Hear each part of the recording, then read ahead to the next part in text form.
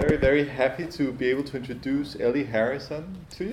She's I'm always tempted to call you a Scottish artist, but we talked about this yesterday, and you are a British artist, even though you're based in Glasgow, right? Well, I was born in England, and my mum's family are Welsh, and now I live in Scotland, so I'm a bit of a mongrel. Yeah. But I've kind of known Ellie for a long time, but we've only met sort of twice. Yeah. Once before she came here, and only a year ago, but right after I finished college in London, I was lucky enough that Ellie invited me to do a show. And I didn't really know your work before then.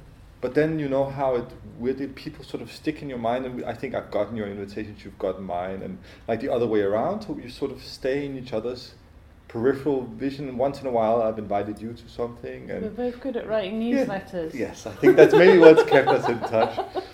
But anyway, I've always been really, really interested in what you were up to. And so when I had the chance to invite somebody to come as a resident artist, I was like, let's bring Ellie in. It's the obvious choice. Oh, yeah.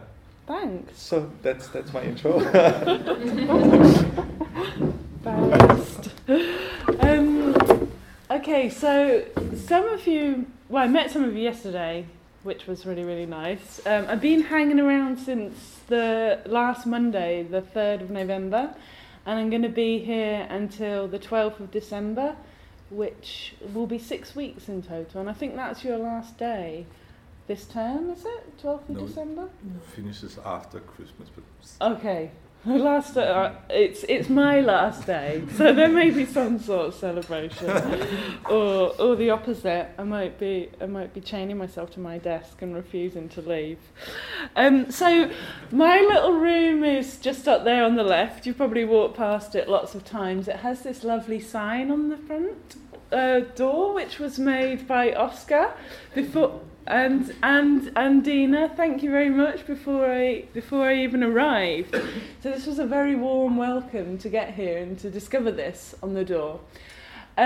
So this name, the Department for Business Innovation and Skills, was something that I came up with when Christopher was pressurising me to say, what are you going to do during your residency? And I was swimming one morning while I was worrying about this email that I had to write to Christopher, thinking, and then suddenly this popped into my head. And this is the name of one of the UK government departments, the Department for Business Innovation and Skills. And I suddenly thought, I'm going to steal that. Because these three things, business, innovation and skills, are kind of things that I've been thinking about over the last year or so in my work. And I thought this would be quite a nice frame for my thinking during the residency. But particularly, I suppose, because I'm interested in the relationship between these three things within the art school context. Because as well as being an artist and doing lots of other things, which I'm going to show you today, I also teach in the art college now in Dundee. So Dundee is on the east coast of Scotland. I live on the west coast of Scotland, so I do a lot of travelling on the train to and fro, like your professors do here. And I've been teaching there for 2 years. And last year I actually did some teacher training, which was quite useful, but it's also like compulsory if you get a job in a university to go through this training program. But I started to think about I guess what I see as the important things of an art school education, and it really just boiled down to two things. That is developing the ability to think critically about the world around you, but also about your own practice and your own lives within that world. And the other thing is the ability to develop as many practical skills as you can. So to really use the facilities that are available at an art school to push yourself to develop new skills. So this idea of skills is something that kept cropping up. So I'm planning to talk about these themes in a lot more detail during the workshop that I do. It's a 3-day workshop, which I hope some of you here will have signed up for. It's happening not next week, the week after. And I guess in the workshop I also want to sort of explore some of the things that came out of yesterday's discussion in relation to the professionalisation of artists, the relationship, I suppose, between innovation, this word here, and conceptual art. What does it mean to generate ideas? And how do you go about doing that process? Looking at how the business world is looking to artists to kind of steal some of our innovative qualities, but also looking at the relationship between innovation and motivation, and also mental health, and like maybe this desire for the new or the desire to keep innovating is something that actually keeps us sane and keeps us happy. And then of course also this idea of like the necessity or the need to acquire practical skills and technological skills, this idea of wanting to stay ahead of the game, which relates to competition within business, and also the more skills we have, the more ability we have to adapt to change in a world that's perhaps changing faster than a lot of us would like. So, setting up the department, there was all of those ideas behind it, but there were lots of other ideas that I hope to play around with. I mentioned yesterday in the discussion this book, Dark Matter, which I've been reading since I've been in the department.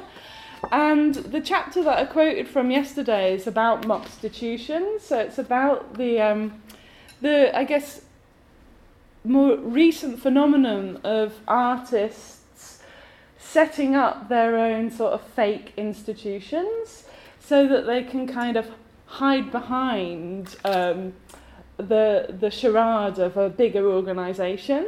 So this chapter, which some of you will have read, hopefully, looks at how this is becoming a more frequently occurring phenomenon, and it's also probably a result of artists using kind of these dominant forms of power that are seen in the neoliberal world, the big corporation or other big organisational structures to kind of hide behind.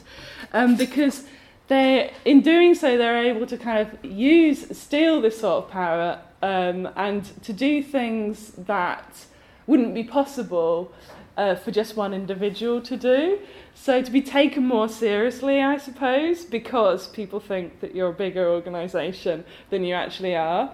Now, this is something that's kind of referred to as the Wizard of Oz effect, which I really like. Like this idea that, if you've all seen the film The Wizard of Oz at the end, where you see that this whole myth that was built up is just this tiny little man hiding behind this huge screen with this big thing to amplify his voice, so he sounds a lot scarier than he actually is. So the mockstitution, which the Department of Business Innovation Skills can enable you to do, things that wouldn't be possible for you to achieve on your own, whether those are good things or bad things, and to kind of shirk responsibility for them yourself because you can blame it on the department. So I've already begun to kind of refer to the department as this thing that's bigger than me and this thing that's almost controlling me and telling me what to do, and on which I can blame if things go wrong.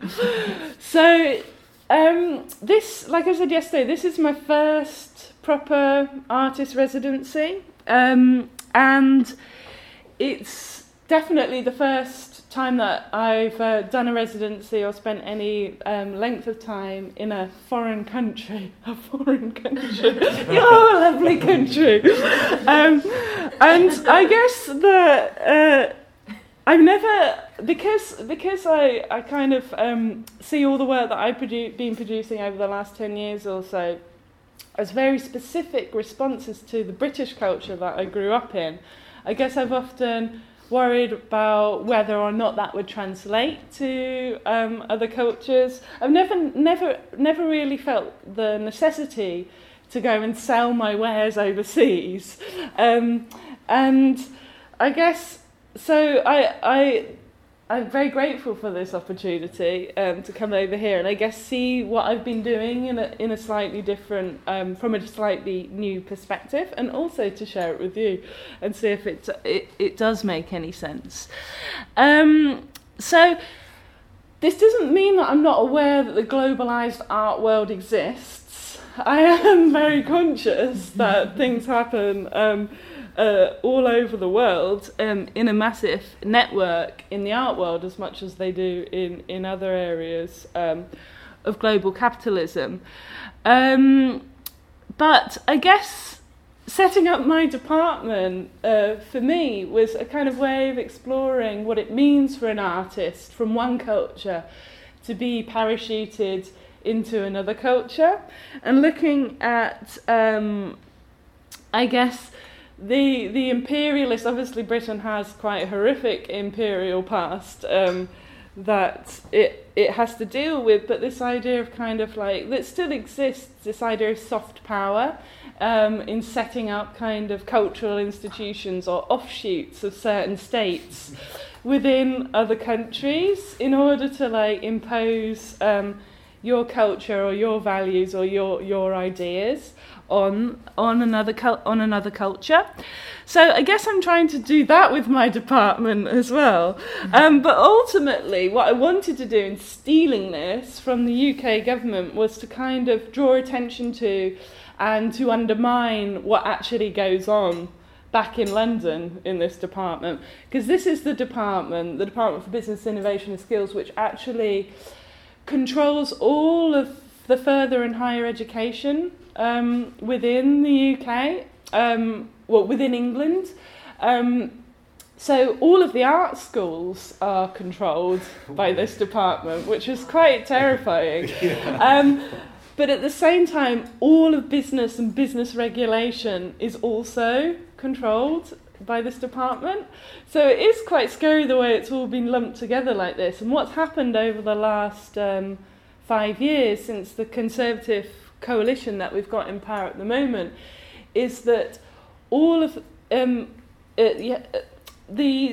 the education system is different in England and Scotland, which is one reason why I migrated to Scotland as a political refugee to escape from England. But what's happened in England over the last 5 years is that the coalition has cut all funding for arts education, basically, in order to prioritise what they call the STEM subjects, so STEM, which is science, technology, engineering and maths. So that is the only subjects that get government funding now. And if you live in England, it costs £9,000 a year to go to university and study to be an artist. So it's a 3-year course. You'd end up with £27,000 worth of debt at the end of it, which is horrific. And I'd find it difficult to recommend any young person to start their life with £27,000 worth of debt, regardless of the amazing things that they would get from being at art school. So I guess the idea of the Moxstitution comes a lot from... Actually, it refers to him here as one of the first people to kind of experiment with this idea is Marcel Broodhaers, who's a Dutch artist, and he set up quite a lot of Moxstitutions, I think, in the 60s and 70s, and they were always absurd entities, and they always kind of mimicked existing institutions in the real world, but through their absurdity, kind of undermined the missions or the undermined the activities of the real institutions that they were mocking. So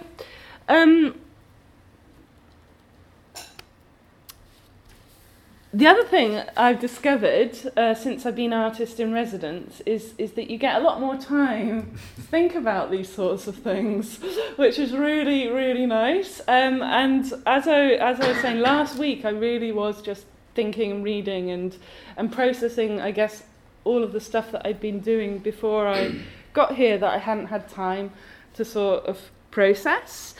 And a residency like this that I'm doing, which doesn't have an exhibition outcome as such, really puts the spotlight on the process of working. So I guess that's what's going on in the office at the moment, in the department at the moment, is me really reflecting on not only processing ideas and thinking about things, but reflecting on that process as well.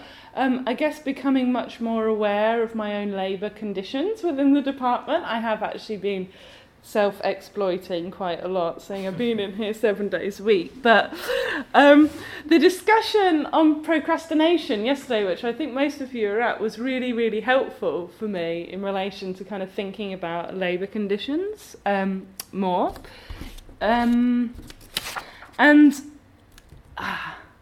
I went back to my studio after the discussion and I dug out the rest of the to-do list because I thought it was hilarious. So this was my to-do list for Tuesday, and you can see what the main thing I was meant to do was prepare this talk for you. And I didn't do it, I just did everything else, so that at the end of Tuesday, what was left was the one thing that I hadn't done. And I realised actually, after hearing Christina's presentation, that really helped me to understand why I had put this off so much.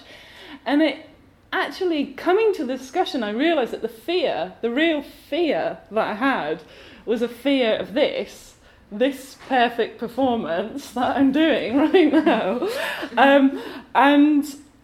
But it was actually about making an impression, and like this idea of being an outsider and somebody who's come into this environment, and how can I not embarrass myself, or how can I do the best that I possibly can. So actually coming to the discussion and introducing myself and meeting you yesterday helped me overcome the fear. So I then went promptly back to the department and got on with preparing the talk. And it is very thoroughly prepared, you'll be very pleased to know. But it does say here, prepare talks, plural, because I'm actually doing 2 talks. So this talk right now, but also the talk next Thursday, which is next Thursday evening at Brant's 13, that's open to the public, but it's also open to you. So I had another fear that if you guys all came to this one, you wouldn't come to the next one, because you'd think, oh, I've heard all of that, I'm not going to show up. So I spent meticulous attention making sure that they were both going to be very, very, very different, and that they would both give you kind of different perspectives or different experiences of my work. So I was really thinking about the 2 different contexts where I'm going to do the talk. So one is within the art school, and one is within the museum. So to members of the public, but hopefully to you as well. And so I was thinking about the first talk, the talk today, being much more about the process of making artwork, the things that I've been thinking about since I've been in the department, all of the messy stuff that you don't necessarily get to see when you go and see something in a gallery, and that the talk next Thursday is going to be much more about the outcomes of that process, so the discrete artworks or other projects that kind of come out of this messy process of thinking. So what it all boils down to, I suppose, how you boil down all of this mess and make it into a concise statement. So today is about process. And I'm going to show you some finished artworks that I've made over the last 10 years, but they're more sort of artworks, more process-based artworks, I suppose, less of these kind of definite exhibits or spectacles that I've been making more recently over the last few years. So this talk is going to be, I guess, all of that behind the scenes stuff. All of the going behind and seeing the little wizard, and how embarrassing and awkward he actually is. But this talk for me is the more interesting one, because it's where you see the kind of clash and the overlap between life and art. And this is where it's most visible, and this is kind of the thing that I suppose I'm really interested in all of what I do. So I've already started to expose some of the workings behind the department. This is the actual Department for Business Innovation and Skills website. You can have a look at that if you want. And this is the Facebook event for this residency. So on here I started to just put photographs and post stuff out, little things that I've been thinking about since I've been in the department. This was actually what I did on Tuesday morning, rather than starting to write my talks, was to tidy the entire department, because it was a terrible, terrible mess, and to put things in little ordered piles. So I thought I should take a photograph of that. But please do follow this event if you're on Facebook, and I'll be posting up other stuff that I'm doing while I'm here on this page. I don't know if Nick is here actually. Nick, who was at the discussion yesterday, because he was talking. I mean, I have a. Is he here? No, he's not here. He is not It's here. gonna be in a second. Okay.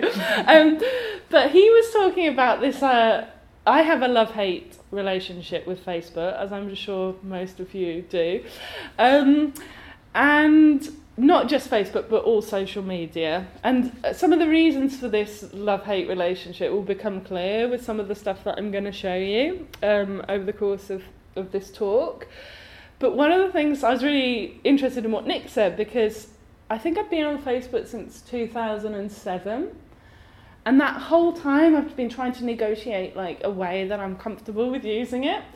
And I went up to having something like 2,500 friends, because I was just saying yes to everybody, and then trying to whittle that. I mean, this took up months of my life, was organising my social media, and then it got. I realised that it was like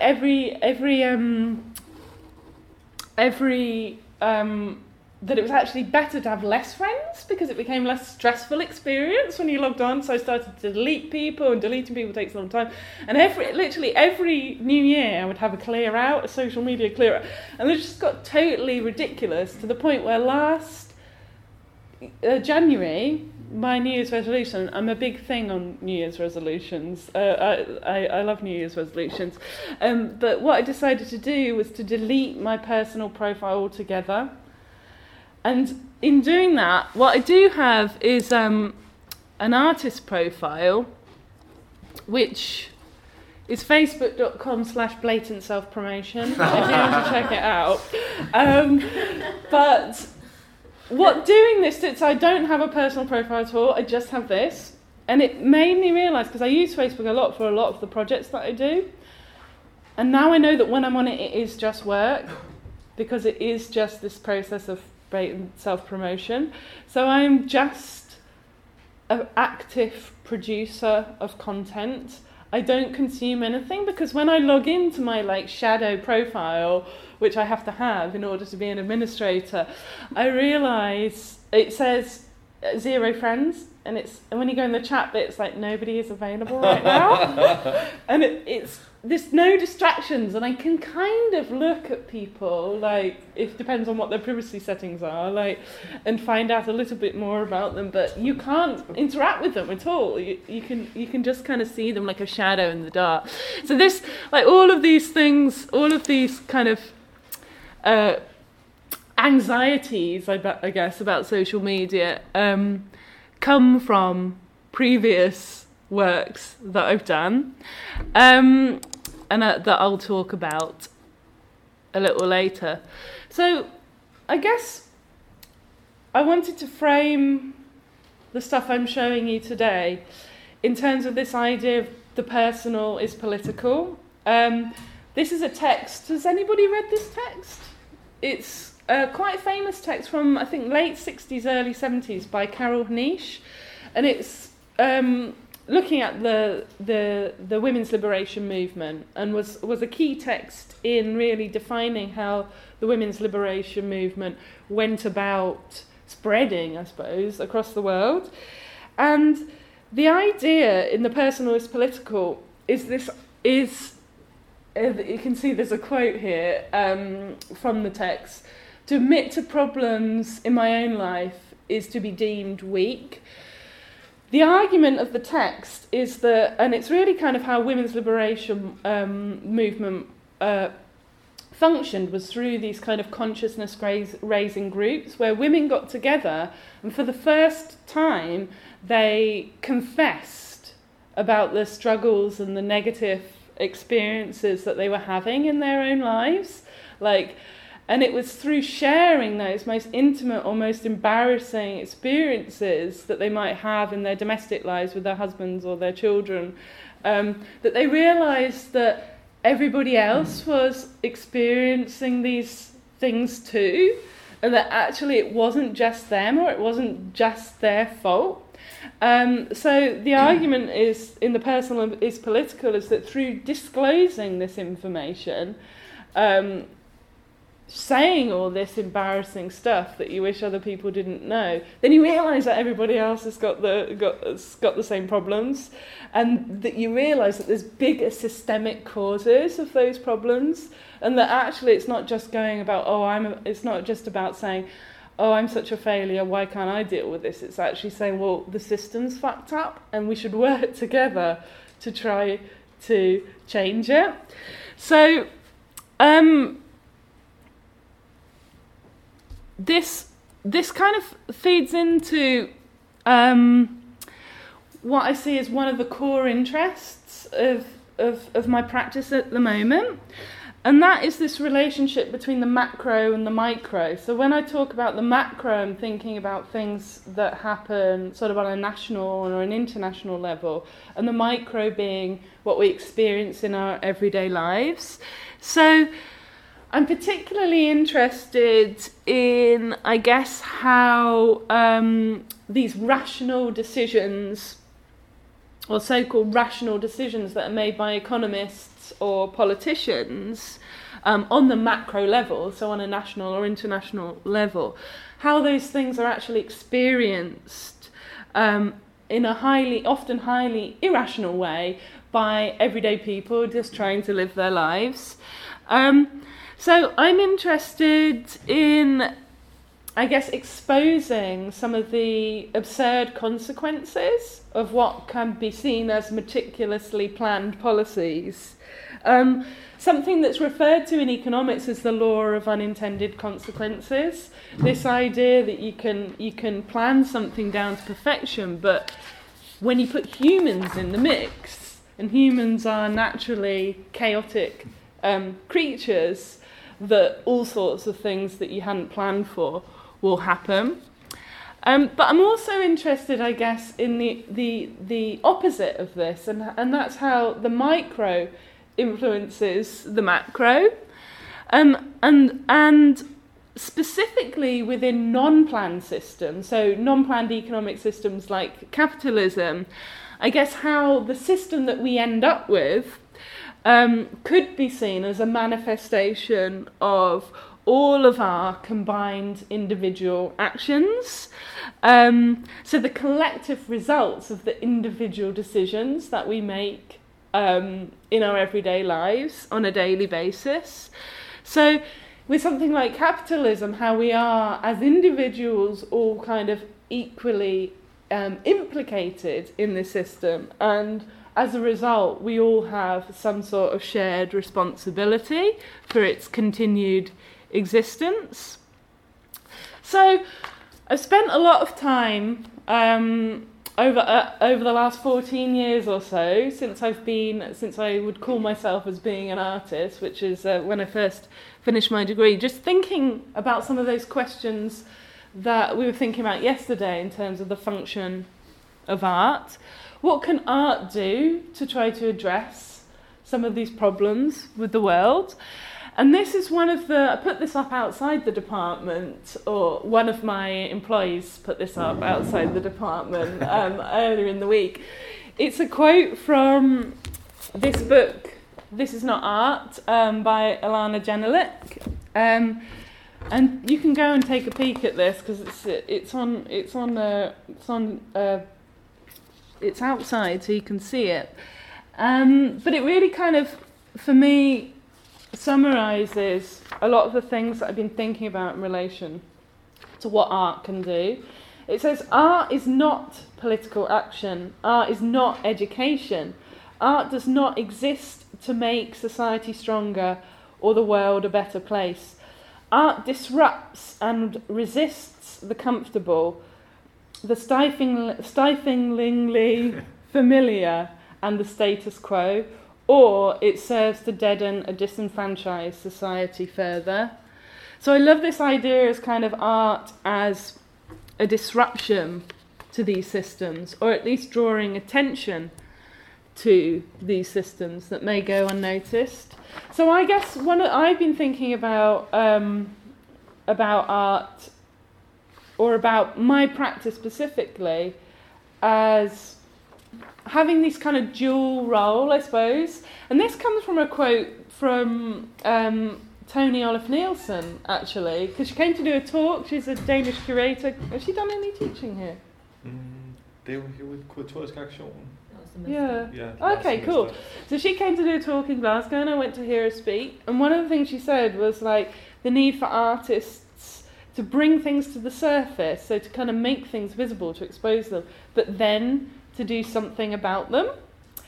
And I guess this is something that I see as being a huge paradox in my role as an artist, and maybe in that of others, is that the more you kind of research and find out about the world, which I think you need to do in order to make engaging and valuable artworks, the more you find out about the world, the more you kind of feel compelled, or I felt compelled, to try to do something to actually try to resolve a lot of the problems that you encounter. So it's for that reason that I guess over the last 5 years or so, what I've been doing has bled into direct activism, and I have set up and run a number of political campaigns, which I continue to do at the moment. And like Alana Jenilik says, they're not art. They're definitely not art. They're real political campaigns. And I'm going to talk about them more next week. But that they are, my role in running them is kind of important element of what I see as my wider practice. So my practice takes lots of different forms. It takes the form of these political campaigns, but also internet-based projects, which I'm going to show you today, these mock institutions which keep cropping up, actions and performances in the public realm, installations and exhibitions in more conventional gallery settings. So I'm going to show you a few examples of these things. But all of the activity, whether it's activism or it's artworks or things that I do in an art context, to me is a response to the threat posed by climate change, or to the way in which climate change is likely, or is more than likely going to change our lives over the next century. And climate change for me is the ultimate unintended consequence of capitalism. It was the one thing that the economists didn't bank on. So my activity aims to, I suppose, undermine, or to draw attention to and to undermine what I see as the kind of persistent myth the persistent myth of infinite growth on a finite planet, which is summed up so beautifully by this quote from Kenneth Boulding.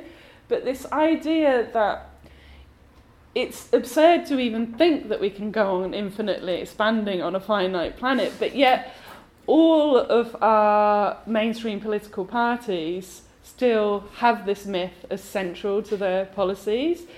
All of our economic systems, a majority of our economic systems, especially in the West, hold this idea of infinite economic growth as their guiding force. So one of the ways in which I started to look at this, I guess going back to this idea of the personal being political, earlier this year, was to try to look at my own behaviour to be able to understand why this myth is so persistent and why it's so compulsive. So I did this progress report, I guess looking at the idea of progress and what it means to progress and whether that means to continually get better and to continually improve. And to think about sustainability, I suppose, and like, well, if you continue growing and you continue getting better, you know, it can't carry on like that. Not on the level of one individual. Like, it's all going to end in tears. It's all going to end in a meltdown. So I thought I'd do the graph instead of melting down.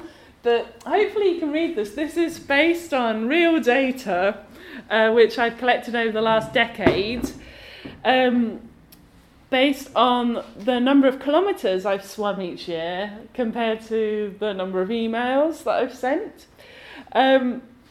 So it shows, since 2002, a year-on-year increase. I have continually got better every single year. I've become more productive and I've swum a hell of a lot more. It's actually interesting, this point here, 2011, this was a real high point for my swimming. I didn't have a job. I was I had a lot. I didn't actually have a lot more time. I'm going to talk a bit more about this later, but I was doing too much work, but it was almost like I wanted to add onto that work. Like, I did this swimathon challenge as well. I just wanted to add that on, you know, like just push myself a little bit further. But then in 2012, I got a job at the university, so my emails shot through the roof, but my swimming suffered as a result. So I guess this progress report, like when I did it, it was just a little experiment, a bit of a joke, but it's become really central, I suppose, to kind of how I understand the relationship between individual actions and the global system.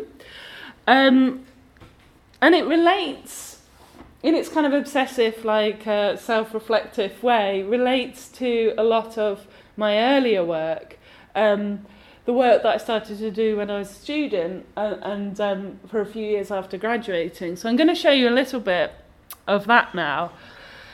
So it all started in 2001 when I was in my final year of my fine art course, and I did a project called Eat 22, where I took a picture of everything that I ate for a year.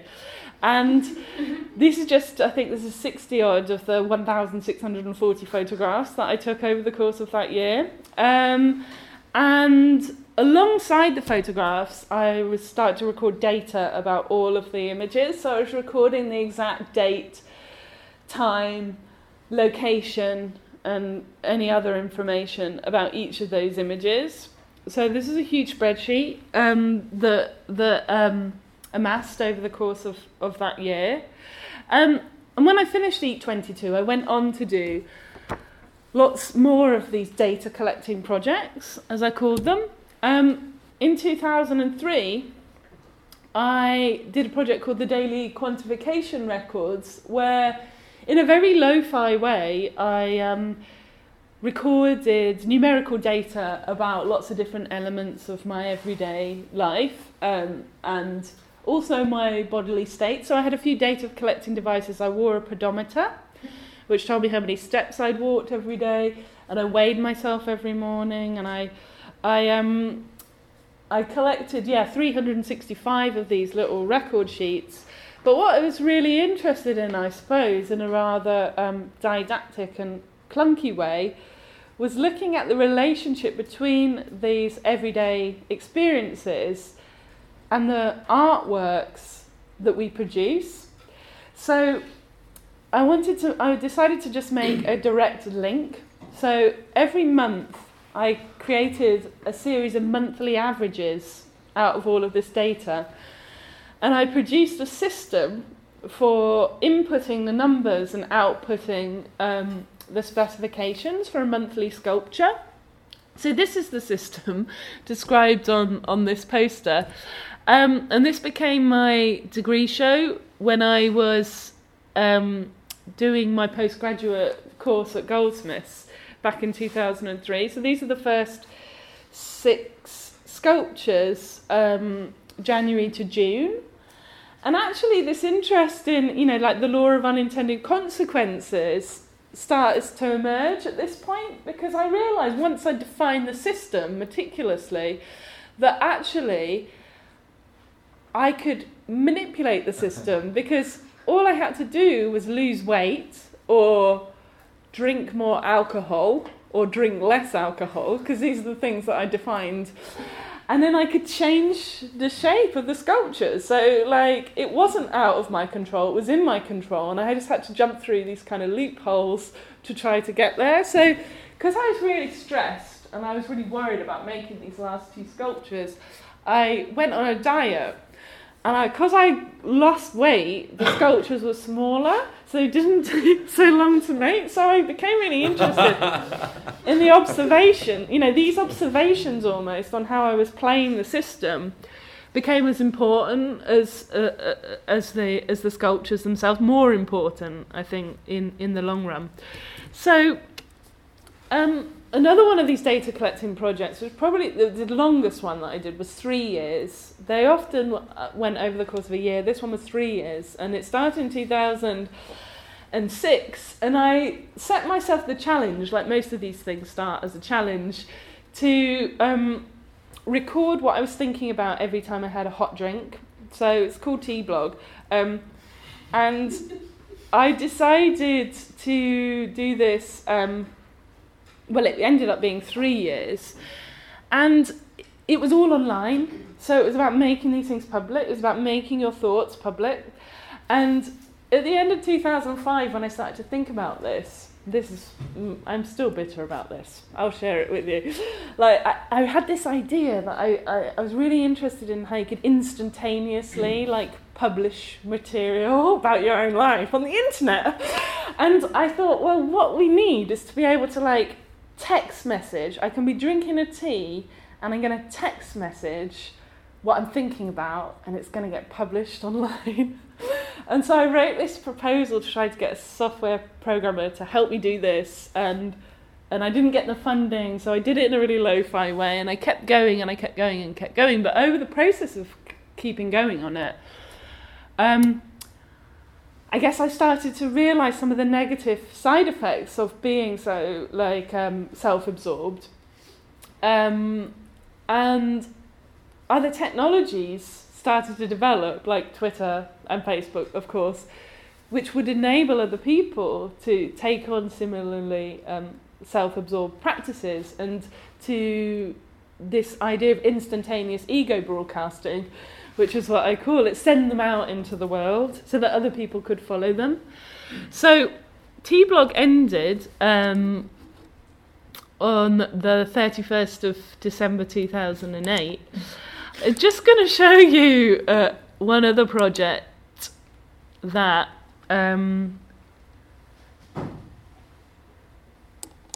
I actually continue to this day. And I kind of keep it going on the sly, because I've been very outspoken about how the negative consequences of this sort of data collecting activity. But I keep this one going on the sly, and I've been working on it quite a lot since I've been here, actually. So the idea of this transatlantic challenge, I don't know if you can read this, but it says since the 22nd of April 2002, so I've been doing it for 12 and a half years. I've been recording the distance, which is why I have all the data about swimming. Recording the distance that I swim in my local pool. And these are all the swims since 2002. I mean, I like looking back at these because it reminds me where I was, where I was living. Like I was living in London, and then I was living in Nottingham, and then eventually I moved to Scotland, and then I did a lot of swimming in Glasgow, and then these are punctuated by little trips to other places, and then I did a lot of swimming since I got here. I think it's because the department imposed these regulations on me, and I had to oblige, but I've been going every morning. I also think it's because this is a particularly difficult time of year. Like autumn, don't you think? When it starts to get darker and darker and darker. And I just think if I didn't do this, I would probably just languish in bed all day. So this is one of my tools, tricks for getting out of bed and trying to get on with the day. So this thing, it's like an app. I mean, it's very lo-fi because I made it 12 and a half years ago, and it's made in Flash, which is quickly becoming obsolete. But it is like a sort of app that is now much more accessible on smartphones. I don't have a smartphone because I think they're evil. But this is a kind of forerunner to that idea, and I'm kind of really interested in the app as a sort of super ego, the app as somebody, or a big other, the app as somebody who monitors your behaviour and self-polices you and keeps you in check. So that's what this does, and I think that's why I have been so productive with my swimming, is because what it does is it calculates, this is my total distance, so I've swum 2,097.75 kilometres, and then it works out my average velocity, and based on that, it works out how old I'll be by the time I swum the distance across the Atlantic, which is 5,400 kilometres. So this, linking it into actually, my own life in the future, I'll be 68 if I carry on at this rate, and actually if I don't carry on this rate, then I'll get older, so I probably won't make it, I'll probably be dead before I've made it. So, this whole thing that it's built into, my own lifespan and mortality makes it quite compelling to keep going. So it is a sort of motivational tool, which is why I've kept it going, because and like I say, I'm doing it kind of on the sly, because in 2006 I decided to publicly quit data collecting. So I decided to come out and say, this is not healthy. This is not a healthy way of existing. I'm going to stop it. And not only am I going to stop it, but I'm going to share all of the negative impacts of this behaviour with my fellow human beings to warn them from following in my footsteps. So the confessions were a series of reflections on ways in which I noticed this impacting on my mental health. So it was horrible feeling so trapped, I couldn't do anything without generating or accumulating data. I felt I was spending hours each week employed as the administrator for my own life, because it takes a lot of time to process all this information. Hopping from one project to the next allowed me to maintain a sense of structure and routine, and I was able to relinquish all control to the logic of data collecting. So I went from doing one of these things to the next, to the next, to the next, because I almost that offered a framework for my life. So I'm going to leave this book in the library because I bought this copy for you So I'll put it in there as of today. As a warning. As a warning, all of the 16 projects that I did, data collecting, are all kind of outlined in there. Finally, this is kind of quite an important one. I felt I was so focused on the minutiae of my everyday life that I became totally blinkered to everything else going on in the world around me. So inside the book, what I did is I gave these confessions to a writer who took on the role of a therapist, who kind of analysed the symptoms as though they were the result of, as though they were the result of greater systemic problems. So these are two of the reports. This confession, I don't know if you can read this, it's another kind of important one. I got sick of making work about me. Mm-hmm. I was paranoid about being seen as self-absorbed or completely narcissistic, even if it was true.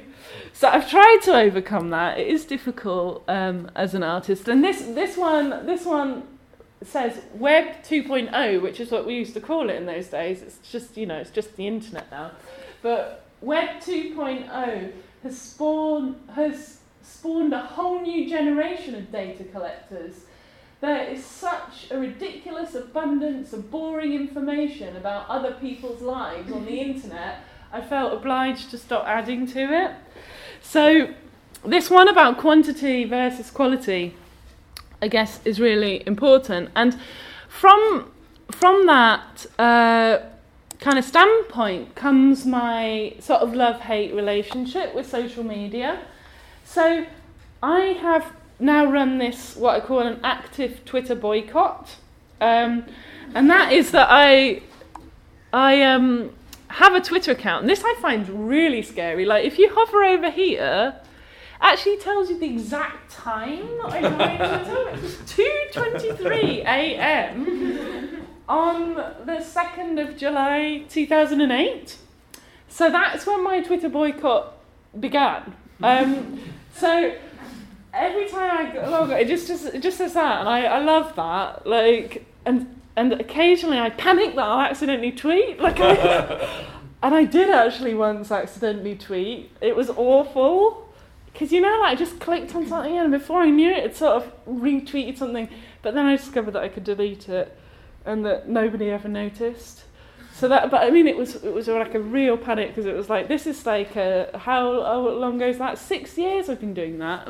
And the thought of just accidentally tweeting in my sleep or something really scares me. So from that point onwards, from the publishing of Confessions of a Recovery Data Collector onwards, for a few years at least, I guess I was really interested in this idea of changing. I've got to get better. I can't do that crappy old data collecting artwork anymore. I've got to do something better, more meaningful. So that process of this desire to change oneself became the thing that I was making work about. So this is this kind of spoof. I did this in 2006, which is called the Artist Training Programme. And it was about thinking, well, what skills do I need to get to become a better artist? Well, I think I need to learn more about the world. So I borrowed these two gentlemen's, not only their portraits, but I also borrowed their ideas. One is Paul McKenna, who's a neuro-linguistic programmer, like a hypnosis expert, and he's written this book called Instant Confidence. And the other one's Dr. Kawashima, the inventor of brain training.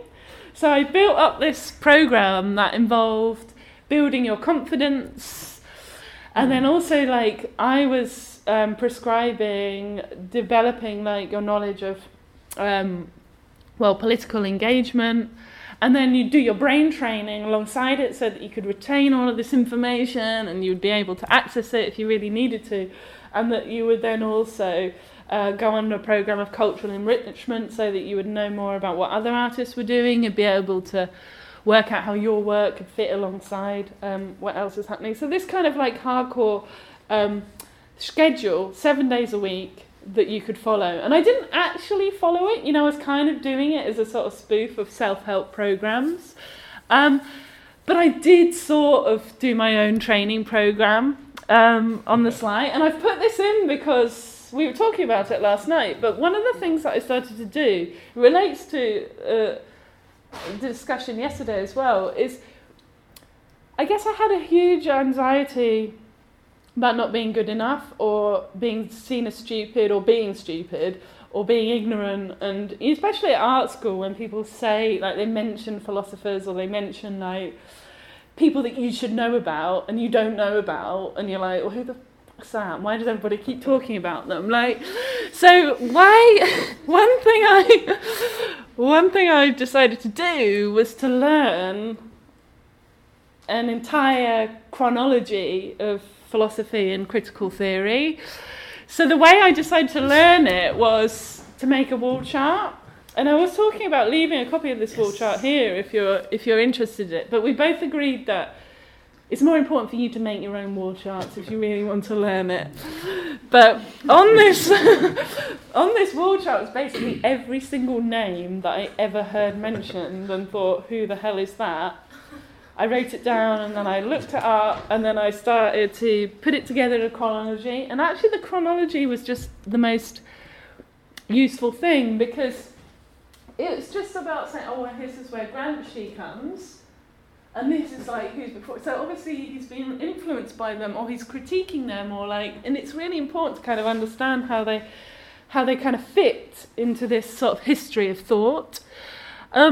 And also, I suppose, if you look at it and you see who's missing, I mean, this is really based on the canon. It was the things that I was hearing. It was like every book that I read, every name that I saw. It was the mainstream stuff, I suppose. So if you wanted to look at the wall chart itself in a slightly more critical way, it would be interesting to see who's missing. And there are inevitably a hell of a lot more men on there than there are women. But this is another thing that I don't really class as an artwork. It was just an exercise that I did that became very obsessive. But I guess during this time of like reflecting on like what it means to sort of self-improvement, I suppose, and how can I be a better artist, I started to I guess look to like collaborative people who had a collaborative partner to work with. As somebody said yesterday, the grass is always greener on the other side, like thinking, well, actually, I wouldn't be so self-absorbed if I was working as part of a collaborative pair. That's what I want. I want to find like my perfect partner that I can work with, and that we can have discussions, and we can, it's not just about self-policing all the time or self-discipline. It would be about us and about the sort of work that we want to make. So I built this website to advertise myself, and I guess like to try to find a perfect partner to work with. And there's a testimonial from my mum there. But actually, like in doing this and like obsessively detailing the kind of person that I was looking for, like my perfect partner, I kind of was making it clear that this person doesn't exist, like either this person is just a clone of me, or I'm going to be looking for the rest of my life to try to find them. So like it was helpful to do this because I at that time made a list of the top 100 artists that I was interested in, and this was all before I went on to do my master's. So like all of this was kind of helping me to sort of really work out what sort of art I wanted to make, I suppose, in the future. But yeah, I guess this idea of like reflecting on the pressure to innovate is something that I think the Department of Business Innovation and Skills is going to be looking at. And it's a pressure that exists within capitalism. That's why you see so many ridiculous products that we really don't need, like on the shelves, because of this pressure that exists for companies to keep reinventing the wheel. But it's also pressure that exists within the art world and exists with art students. What's your next idea? What are you doing? What are you working on? Like, yeah, but that was last year. Like, what are you doing now? Like, what's next? Like, and I guess one of the big questions I have is that a result of the system that we think like that, and that we think in terms of short term, what's next, or is that actually a result of pre-capitalism, I suppose? What makes us happy as human beings? Like, we want new experiences, and we want to meet new people, and we love having new ideas because that is what gives us pleasure. So I guess these are things that I'm going to hopefully think about more in the workshop. But this piece, I suppose, like, for me, reflected a lot on another paradox I see of being an artist. Like, it's about loneliness, really. Even though I did have a partner at this time, and I don't know what he thought about this, but that is advertising myself. Like,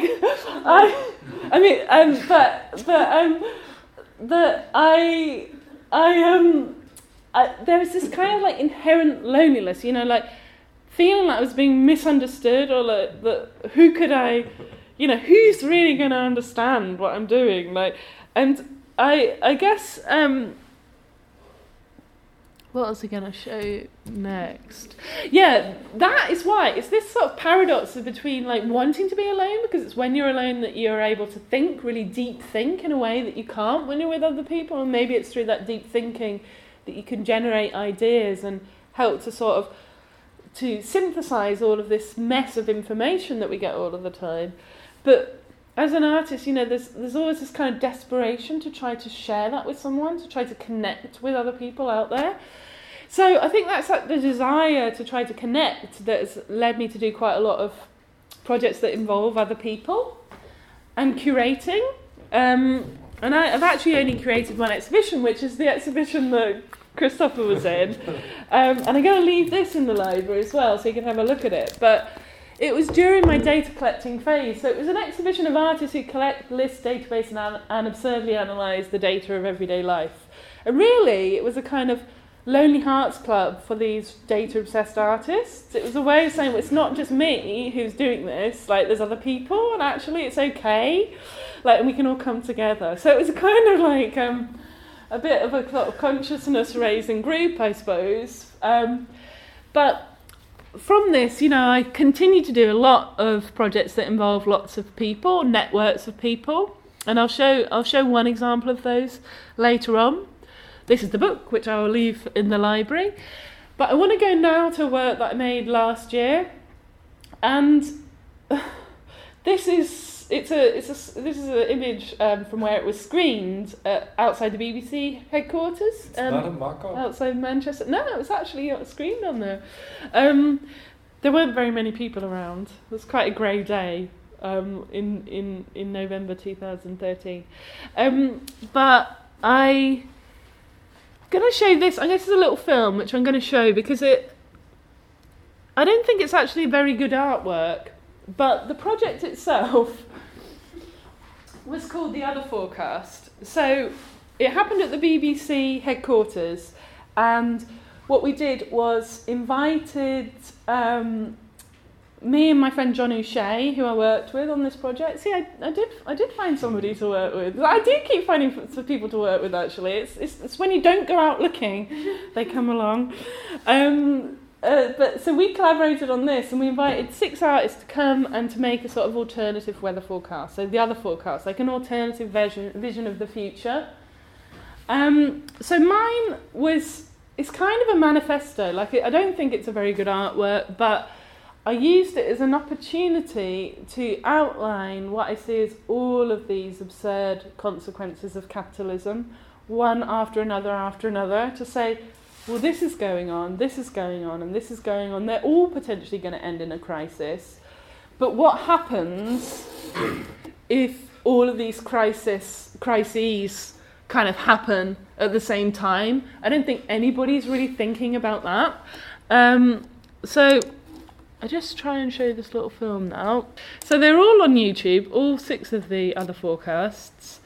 We only had really one take to do it, which is why it's quite lo-fi. And we were doing it with an auto cue, so in front of a green screen. Hello, and welcome to your other forecast for the near future. I'll start with large areas of the West, where we've seen a few distinctive trends emerging and accelerating over the last 30 years. Rapid advancements in technology have resulted in a proliferation of smartphones and tablets over the last few years. 1 billion tablets were sold worldwide in 2012, and we're likely to see smartphone sales topping 2 billion by the end of this year. The sheer quantity of these devices is having a dramatic impact on the way our society functions. We're becoming dependent on screen-based technologies to perform even the most basic daily tasks. It's now hard for us to read a book, navigate with a map, keep in touch with our friends and family, or meet new people and organise a date without relying on these devices for assistance. The fragile threads which hold our society together are becoming increasingly dependent on an electricity supply, which, as you can see, has led to a sharp increase in our energy consumption up to the present day. But let's look on the bright side. We're actually very lucky that we have these tools to keep us connected as we continue on our trend towards universal alienation. In large sections of the West, more and more people are living completely on their own. The number of single-person households has increased globally by 80% in the last 15 years, the highest number of singletons occurring in Sweden, Norway, Japan and in the UK, where 34% of homes now have only one person living in them. This allows us the illusion of success and independence in a world in which we are actually ever more dependent on each other and on a collective global system of production to fulfill even our most basic human needs. Which brings me on to my favourite subject of food. Across the West, we're seeing a build-up of high sugar and high-fat foods. Because our primitive genetic code still encourages us to make the most of all available calories, we are witnessing frequent instances of excessive consumption. The average body weight of a person living in the West has increased over the last 30 years to the extent that 1 billion of us are now considered overweight and more than 600 million obese. This glut of food in Western areas is masking the fact that it is actually an increasingly scarce resource, which is dependent on a delicate climate and vital seasonal variations in order to grow. So, to summarise, you can see we're over-consuming on lots of levels here. Electricity and gas usage are going up as we continue to heat our lonely, cramped, but still luxury apartments. And as we obsessively recharge our smartphones in order to keep alive the illusion of a meaningful social bond. As a result, you can see our greenhouse gas emissions going up, causing global temperatures to increase over the next century to levels at which human life will no longer be possible. Meanwhile, though, this frenzy of activity is causing large amounts of surplus value to rise up from all corners of the world, flowing freely across national borders and centralising and raining down into the hands of a small number of very special people. So, as you can see, the future is already here. It's just not very evenly distributed. So, now to our outlook for the next few years. As global temperatures continue to rise, it looks likely that we'll see an increase in the number of very lonely, very fat, and of course very sweaty people. Although we may not see them at all, as I'm sure they'll remain indoors and won't ever end up on the telly. But let's look on the bright side once again. You'll be grateful for all those spare tyres that you've been hoarding up when electricity shortages halt all production and unseasonal weather cause our crops to fail. At least you'll have a fair bit of excess energy to keep you going through those lonely winter months. And of course, your beloved smartphone will make a lovely paperweight when you can no longer charge it up. But the best news of all is that you'll quickly learn that you never really needed it in the first place. Just turn off your telly, walk out the front door and go speak to your neighbours face to face. Together, you can start relearning all those really vital skills that are required for your own social reproduction. So that's all from me. Have a lovely life and good night. Yeah, so that's my other forecast. It's quite bleak, isn't it? I think I had quite a bad year. Didn't I say 34 was a bad year last year? And it's interesting. I only made 2 artworks in that year, and they're both quite angry and quite dark. I'll show you the next one next week, so that's a good reason to come along. So like I guess. When you're faced with all of those, I mean, this is one of the problems with climate change, I think, and talking about climate change, is that it becomes such a huge challenge that it's easier to ignore it, really, than to begin to think about how you can deal with it. So, I guess, as well as one of my responses, as well as running these political campaigns, so actively trying to campaign for systemic change, I've also tried to live by example as well. So in 2010, I launched an environmental policy on my website, and this was, I guess, a way of crystallising lots of the things that I was doing in my everyday life anyway to try to reduce my carbon footprint. But in writing it all up and making it public, it kind of committed me to trying to stick to it. So it's on my website, and I guess my website itself, like, it's a kind of mock institution. It's kind of like the homepage for this corporation of one, and in doing this, in producing a policy, like I think I am one of the first individual visual artists to promote environmental policy, or to declare that they have an environmental policy. But I guess I'm really interested in looking at the difference between what it means for an individual to do this and what it means for a corporation. And of course, like the way that corporations are kind of set up, they're set up to mimic individuals, so they have the rights of individuals, so there's that kind of interesting relationship as well. So in this environmental policy, it starts with a heading on diet, and this is obviously something that you couldn't really have for a corporation, because you couldn't really discipline all of your employees to only eat certain foods, but you can if you're just a corporation of one. So I became a vegan for my New Year's resolution in 2009, and then this, because of finding out about the impact of the livestock industry on CO2 emissions, greenhouse gas emissions, and it's actually more than all transportation in the world that is produced from farming livestock. So I thought I'd make this one of the central tenets of my environmental policy. So I guess having this online, I think there's lots of interesting things going on, because it acts, people can go to it and they can look at it and get ideas about what they might like to do themselves, or what ideas they might like to take on. But at the same time, it kind of acts as a promotional tool. Like a corporation might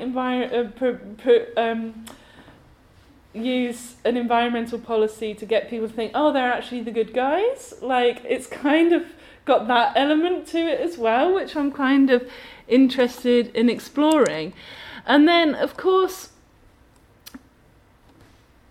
what kind of has happened since? I mean, this is 4 years ago that I put this online. It's actually, I said when I was invited over here, I said to Christopher, I'll have to come on the train because otherwise I'll be breaching my environmental policy. And that's quite useful to be able to do, because then you can get out things that you don't really want to do. But in this case, I did come here on the train, and that took me 4 days. But it's because it didn't have to take 4 days, by the way. I stopped over on the way and had a nice time.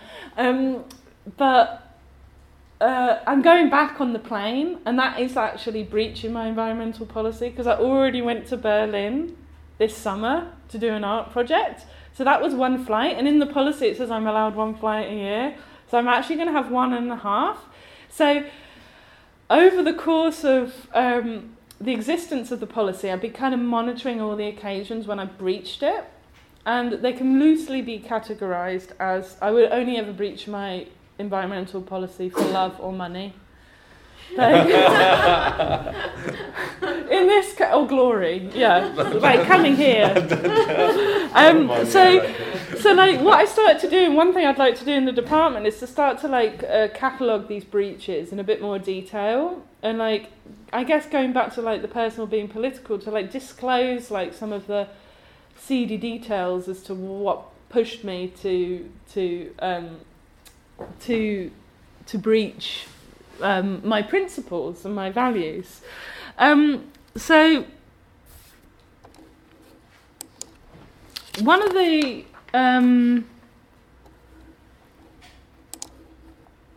major breaches of my environmental policy was this piece that I made in 2011.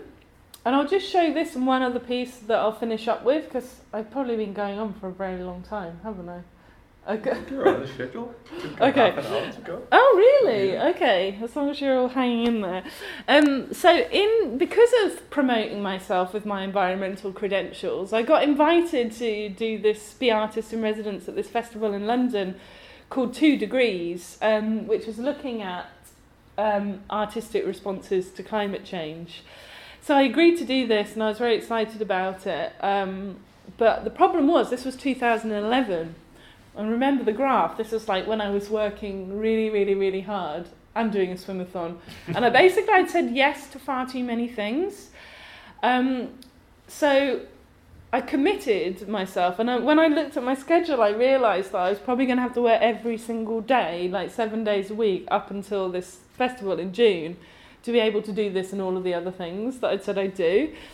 So as a result, I left it till like the week before the festival to think, oh shit, I've got to do something for next week. So then I suddenly, I was in the library, and I think yesterday we were talking about like whether you ever just sit there just to come up with ideas, and I've had to do that quite a lot when you're put under pressure to do things, like, and I have techniques now for innovating, like if I have to. And this was one of those instances I sat in solitary confinement in the library thinking, what the fuck am I going to do? And I had this idea that I wanted to make these signs. They're like the sort of signs that you get outside a garage. I don't know if they have them over here, but you might get them like outside a garage promoting where you could get your tyres checked or something. Or you might get them outside a bureau de change. They say change on. But these obviously say climate change, so they're advertisements, and they in this case they're alongside a shopping street, which just so happens to be called Commercial Street in London, which is quite nice. And they're not selling anything. The idea is that they're just to kind of like a disruption, like to puncture that feeling of walking down the high street in your consumer mode, and just to puncture it and to kind of think about the bigger picture. So I made them, and I got them produced because I only had a week, so I had to get these brand new signs, and I had to get them produced, and I had to get them shipped to London, and the whole thing was a massive compromise, because one of the things in my environmental policy is that if I'm ever making like a sculpture or an installation, that I try to use second-hand found objects, and I use eBay a lot to track down things. And had I had more time, I probably could have tracked down, used ones of these. But because I only had a week, I just had to get them made. So when I got to the festival, like I was spending 2 weeks there, and it was also like because they're really heavy as well. It was like the physical act of having to put them out on the street. I was really embarrassed by them as objects. Like I thought, how can I like actually use the work itself to try to sort of resolve some of these big compromises or these big contradictions. So what I decided to do was devise a project which would enable these signs, because the festival's only 2 weeks as well. It's like to make 4 like huge metal signs for 2 weeks. Devise a project which would continue to allow them to remain on public display. So through my own labour, because this is a lot of work, because I've been doing it for 3 years now, through my own labour and through my facilitation skills, my admin skills, I am negotiating with different arts venues every year to find 4 new homes for the signs so that they can continue to remain on public display. So I guess I'm interested in like what they do when they're on public display in comparison to what they would do if they were sat in my studio, like quite a lot of old artworks are.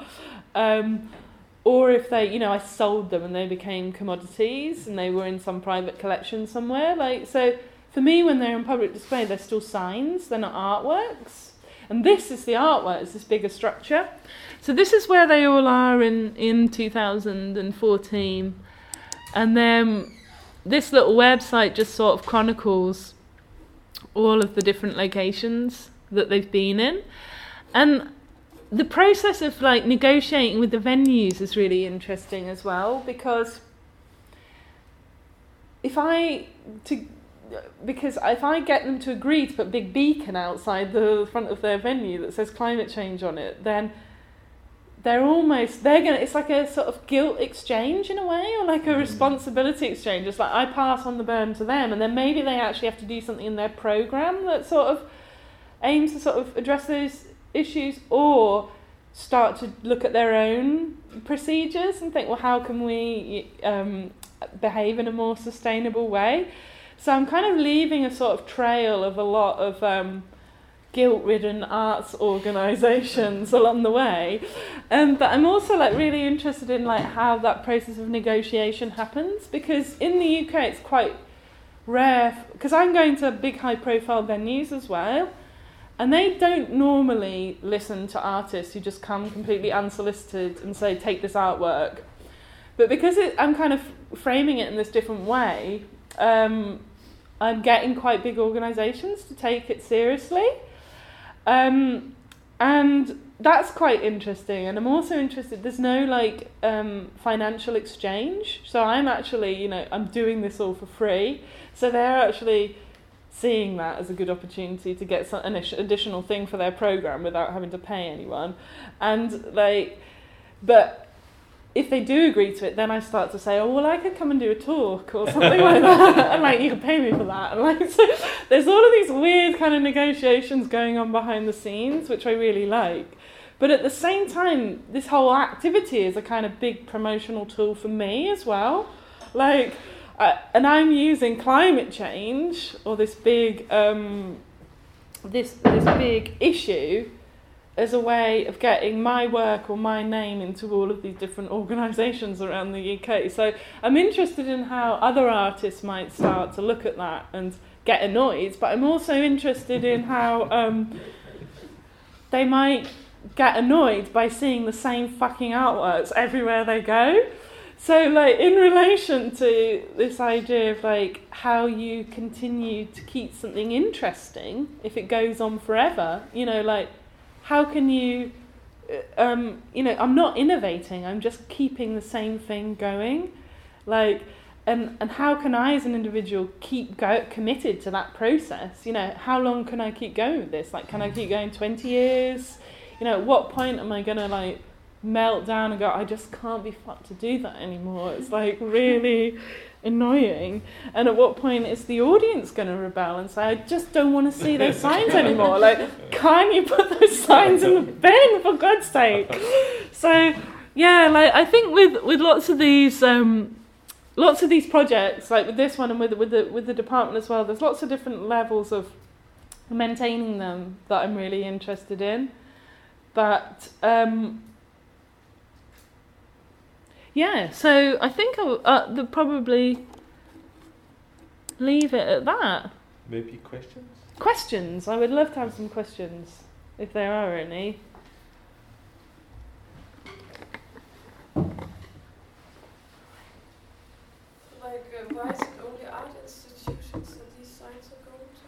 That is a good question. I think it was because, like, when I was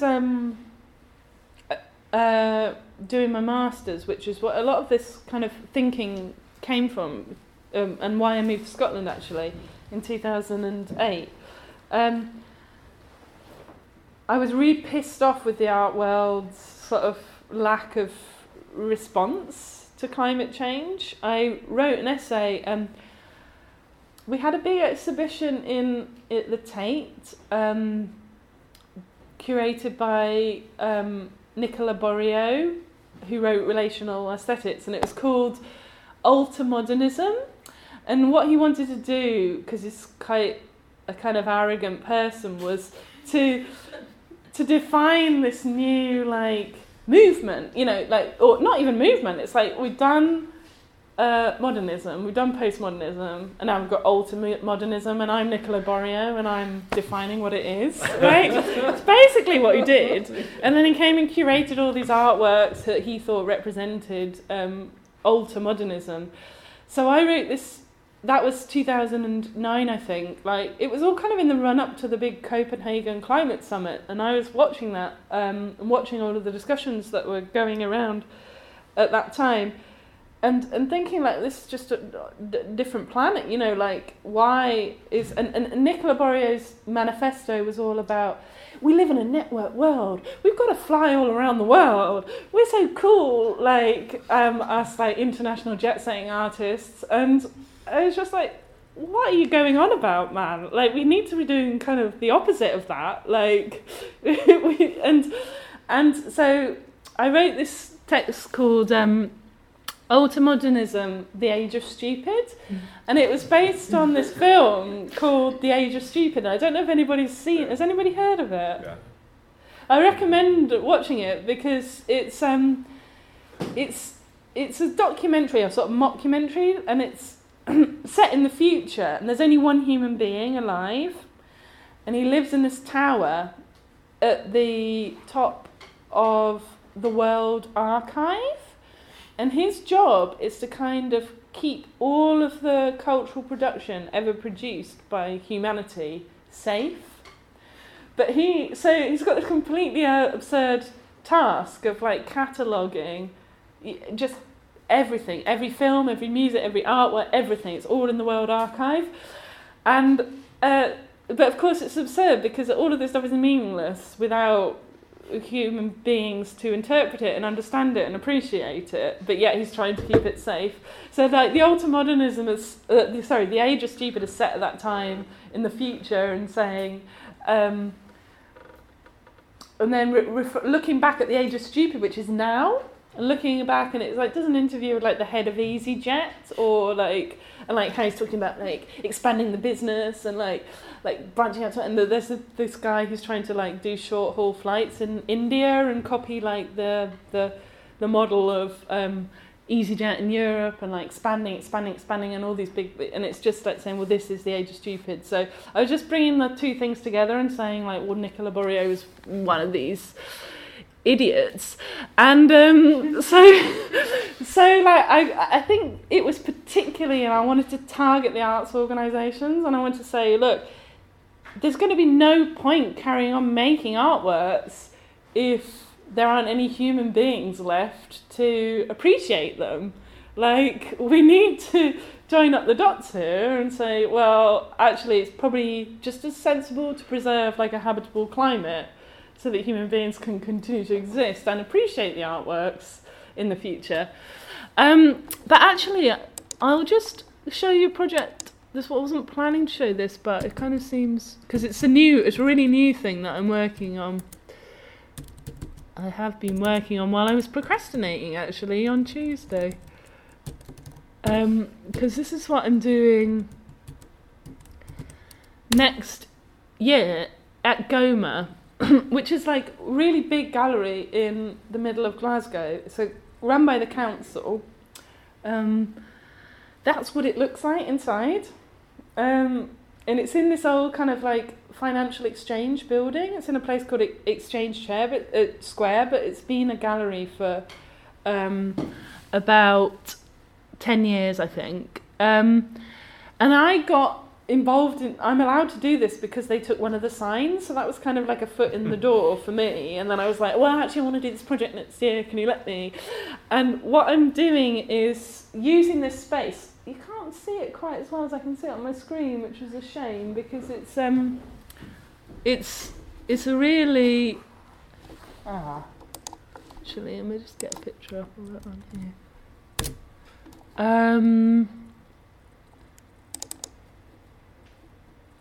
Yeah, here we are.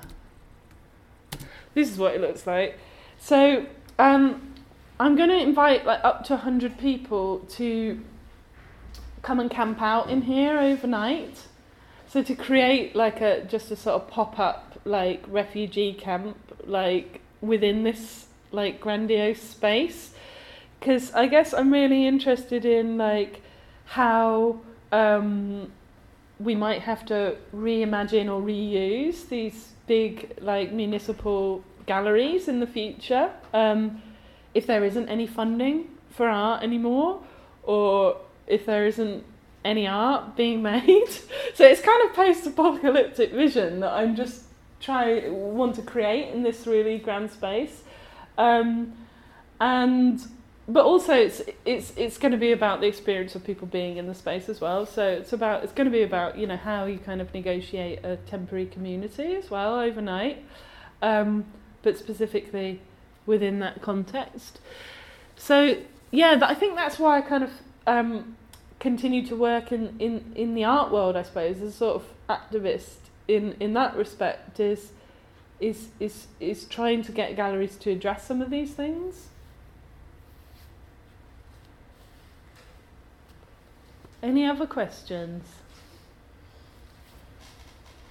I mean, we just had a lecture this morning on humour, and humour does seem to play kind of a role in your work as well, or what? Definitely. Yeah.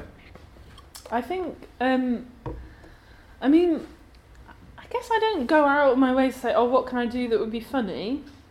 I think I just, that's how I express myself as a human, but also, I guess it comes down to thinking, what sort of artworks do I want to see, like, or because I think as artists we make the sort of art, we know nobody can answer the question, what is art, but we kind of, as artists, we answer it through our artworks. We're like, well, this is the sort of art that I think should be art.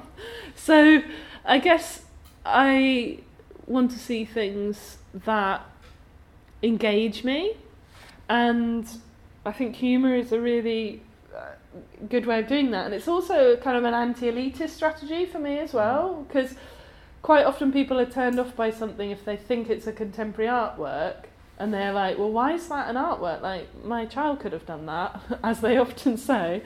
But if they see it and they laugh, there's a different sort of response, and they get it on a different level. So I think that's why it's kind of continue to be important. But also thinking about it in terms of the very serious issues you're trying to tackle. Yeah. And then the kind of lighthearted nature of it, you know, there's a... Yeah, I think there's also, in that, this is another big paradox, there is kind of a level of misanthropy in it as well. Like, I mean, it's all very well for me to go and look at these trajectories as we're doomed. And this is, I think, the really interesting thing in having an environmental policy and trying to do your best and all the rest of it. It's like, actually, I'm trying to preserve a species that are actually, you know, quite awful. Yeah. And do I really care? Like, do I really give a shit if humanity gets wiped out? Like, obviously, like, nobody will be there to appreciate my great artworks, which is kind of means that you kind of don't really have any sense of, like, meaning in your life or creating some sort of legacy in the future, but yeah, who cares? So, so I think I have to keep coming back to that as well, like, because otherwise, I don't want to be like one of those really like irritating, like preachy worthy artists, which I think I do teeter on the edge of, or perhaps I just am, sorry. But like, yeah, so that's why it's really important for me to acknowledge like maybe the other agenda. Like, so for that work where I'm moving the signs all around the country and I'm saying, well, actually, I'm just promoting myself. Like, I'm using climate change to promote myself. Or, like, with my environmental policy, the same thing. Like, I'm using it to get brownie points, to get gigs. Like, so there's always another side to the story, but I'm keen to, like, just talk about both of them. Yeah.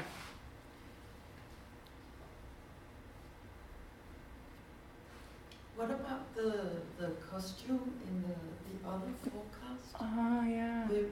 Now you said it was not your favorite piece yourself, so I'm sorry to bring that up. But we were talking about the stand-up comedian this morning. Yeah. And also thinking of women in that role. And what femininity is, and I don't know, in British forecasts, do you often have women presenting the forecast, or is it sort of maybe, yeah?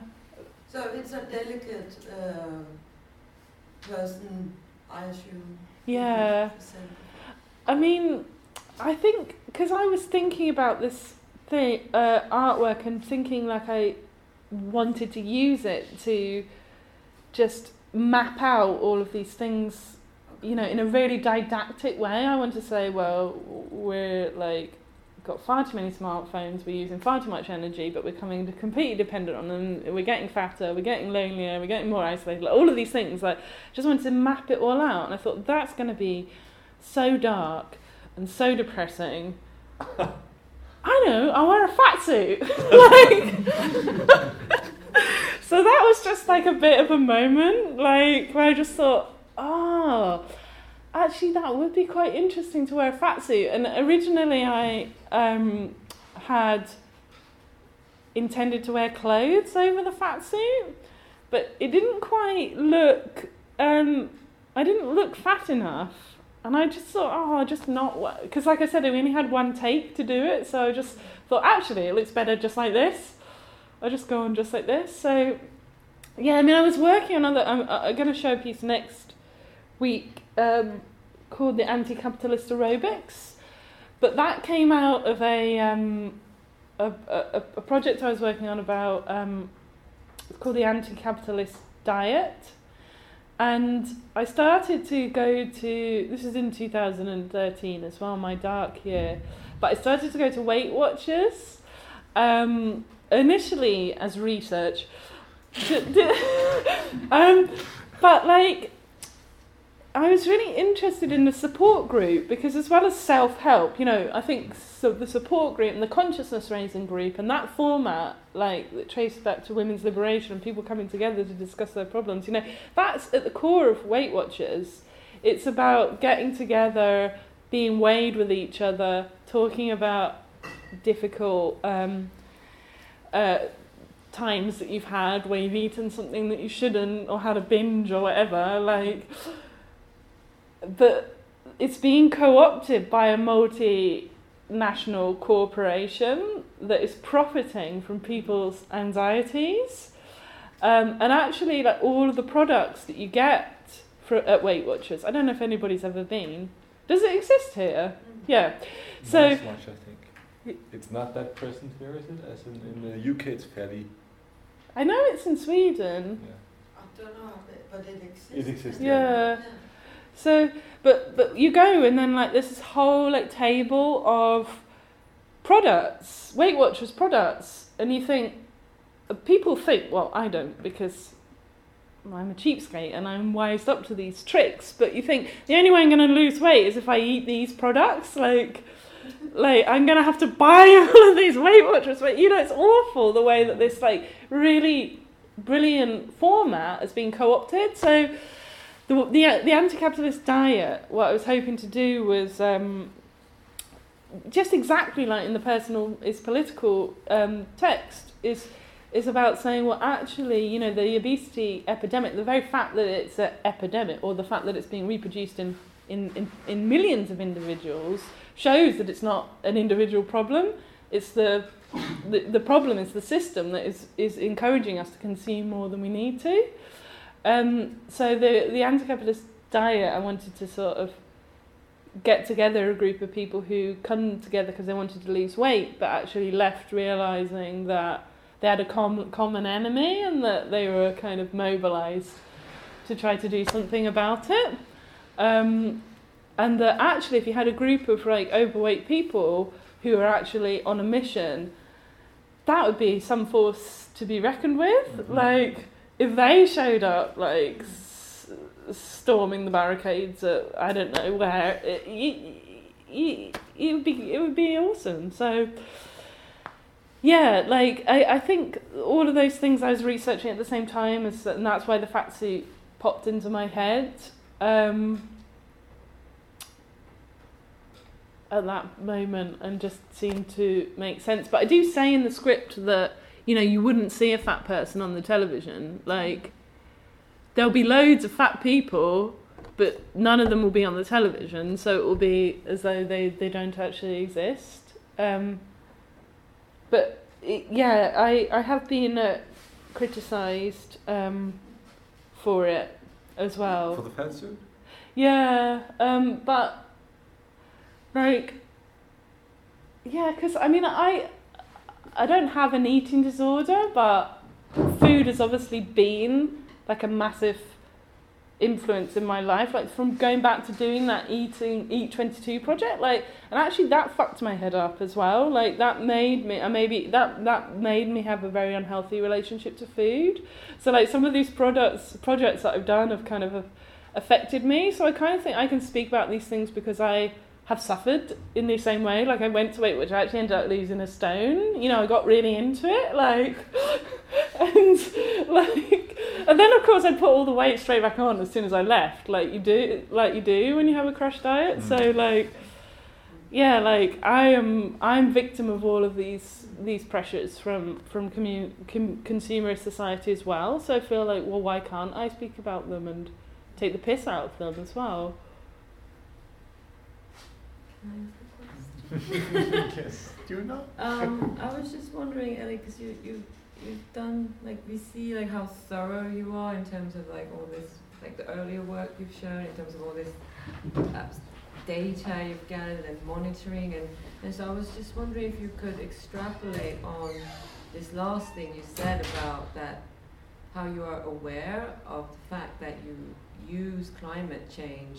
Like you're aware of the fact that you use this to also do self-promotion in a way, and how you kind of work around that. And my reason for asking is, like, if you go to like documentary film forum or pitches, it's like, whoa, like the world is a horrible place. Like you sit through like an hour of these pitches and it's like, yeah, I want to make my film about, you know, female genocide in Uganda, and yeah, give me money because I want to make film about, you know, and so it starts to become perverse a bit, because it's this idea of like I want to do good, however I'm doing it through film, and so at certain point it's this chicken egg thing in a way, or how do we, if there were then no tragedies, or if the world did become just a little bit better, like you want your film to raise awareness towards, then you'll be out of a job, or, you know, like, so that's my background for asking. It's like, how do you reflect upon that, or, because I'm sure you must. That is really interesting. I mean, I think,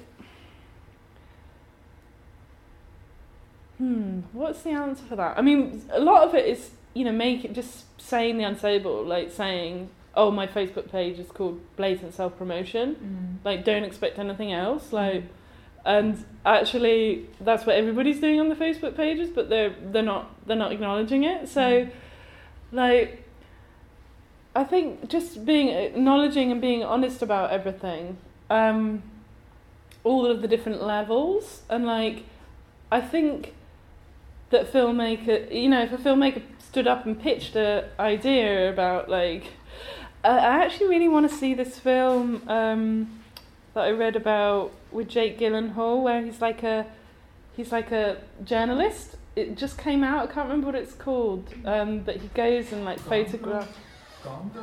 No, it's Nightcrawler. That's it. Have you seen it? No. Yeah, but he goes and he photographs like car crashes, but then like I guess it's like you go out. I guess it does link into some of the things I'm interested in about how you then learn to play the system. Like you start off by I want to just photograph car crashes, but then once you realise one of the unintended consequences is that you become really successful and everybody wants your photographs, that you start to manipulate that and go, well, actually, I don't know what he ends up doing, but maybe like making car crashes happen in order to get the photos. Like, I don't know what he ends up doing, but I want to see the film. Like, so there is that as well. But then I think also, this is a big thing that I'm always thinking about, is resisting the desire to expand. And as an artist, like your career trajectory, like there's a certain point where, if you go through the motions, you may get a commercial gallery, and you may then start jetting off to different biennales around the world, and you have a team of people promoting you and people like storing your works and all the rest of it, and like And at that point it becomes unsustainable, because at that point you become a production line where you're just producing commodities for a gallery to sell. And that's why I always come back to like, why am I actually doing this? And I've written that essay actually that I gave you is like totally about this, because it's about saying, well, actually the process of thinking and the process of being locked in a little room and reading and thinking is the thing that, makes me joyful and gives my life meaning and enables me to process all of these like injustices and absurdities that I see in the world. So that's what I really want to hold on to, and I don't want to get trapped in a system that's going to take away my time to the degree where I never get to do that anymore. Like, so I think that's really important, is resisting this desire to expand and grow, and to realise, keep it real. That's my motto.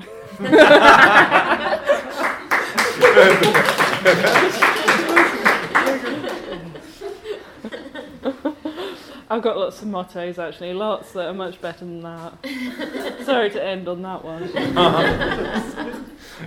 That's very nice.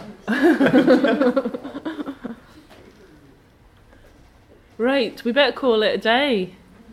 So I'll see you all next week, yeah? Yeah, thanks, Ellie. Yeah. Oh shit, no, I forgot, can I just do a bit of promotion for the film club? Because I am I just need to do this, because some of you know Adam Curtis, do you? Yes. Yeah, so he's one of my favourite filmmakers, and a lot of the ideas and things that I've kind of incorporated into my work have come from watching his documentaries. So, like, not wanting to do anything by halves, I thought I wanted to do a total binge of Adam Curtis when I came here, and I had the time to do it. So I am running this film club, and the first screening is actually meant to be this evening. And I know there's an exhibition happening in the project space at 5. Is the person who's having the exhibition here? No. She's there. Oh, she's there setting up. So this is meant to start at 6. And the Century of the Self, we've probably, a lot of you have seen. It's like a classic. I've seen it about 4 times. So I'm really just showing that as kind of an introduction to his stuff. But it is a brilliant kind of alternative perspective on how consumer society developed. And then they continue during my stay. There's one each week. So please look at the posters out there, and also check out the Facebook event for the Department of Business Innovation and Skills. This one. not In the. spite of the fact that you're not on your Facebook yourself. Well, but you can interact with me as an artist. You can't interact with me as a human. No, but in order to follow your event, you have to be on Facebook. Yeah, you do. Sorry. Or you can just knock on the door. Just knock on the door, or just look at the notice board. So, if anybody wants to watch Century of the Self, which I highly recommend, it'll blow your mind. Come along at 6 o'clock in here. And how does it work with the splitting up of the film? Oh, so we're going to watch 2 today and 2 tomorrow. So it's going to be a bit of a binge, an Adam Curtis binge. But I'm all about binges, you see. And this one, the Mayfair set, and I picked the ones that kind of link to the themes of business, innovation, and skills. So the Mayfair set's all about how this really small group of individuals influenced Thatcher's government, but in turn influenced the whole neoliberal project. And it was just all centering around this very small group of powerful, wealthy people in London. Pandora's Box is 6 parts, and it's all about technology and science and how scientific innovation has shaped politics and vice versa. That's 6 parts, and that's the week that I'm doing my workshop. So there will be the people, but it's open to everybody. But you can meet the people who are coming from the Kuno network to come and do the workshop. And then the final one is the trap, which some of you may have seen. It's a recent one, and that's kind of really brilliant. Lots of stuff to do with mental health and how self-tracking and target-driven culture kind of affects our mental health and affects the way that we behave. So yeah, they're all there, and if you binge on all of these with me, it'll blow your mind. Cool. Thank you very much. And now you got 2 applause. Oh, thank you. Thanks for listening.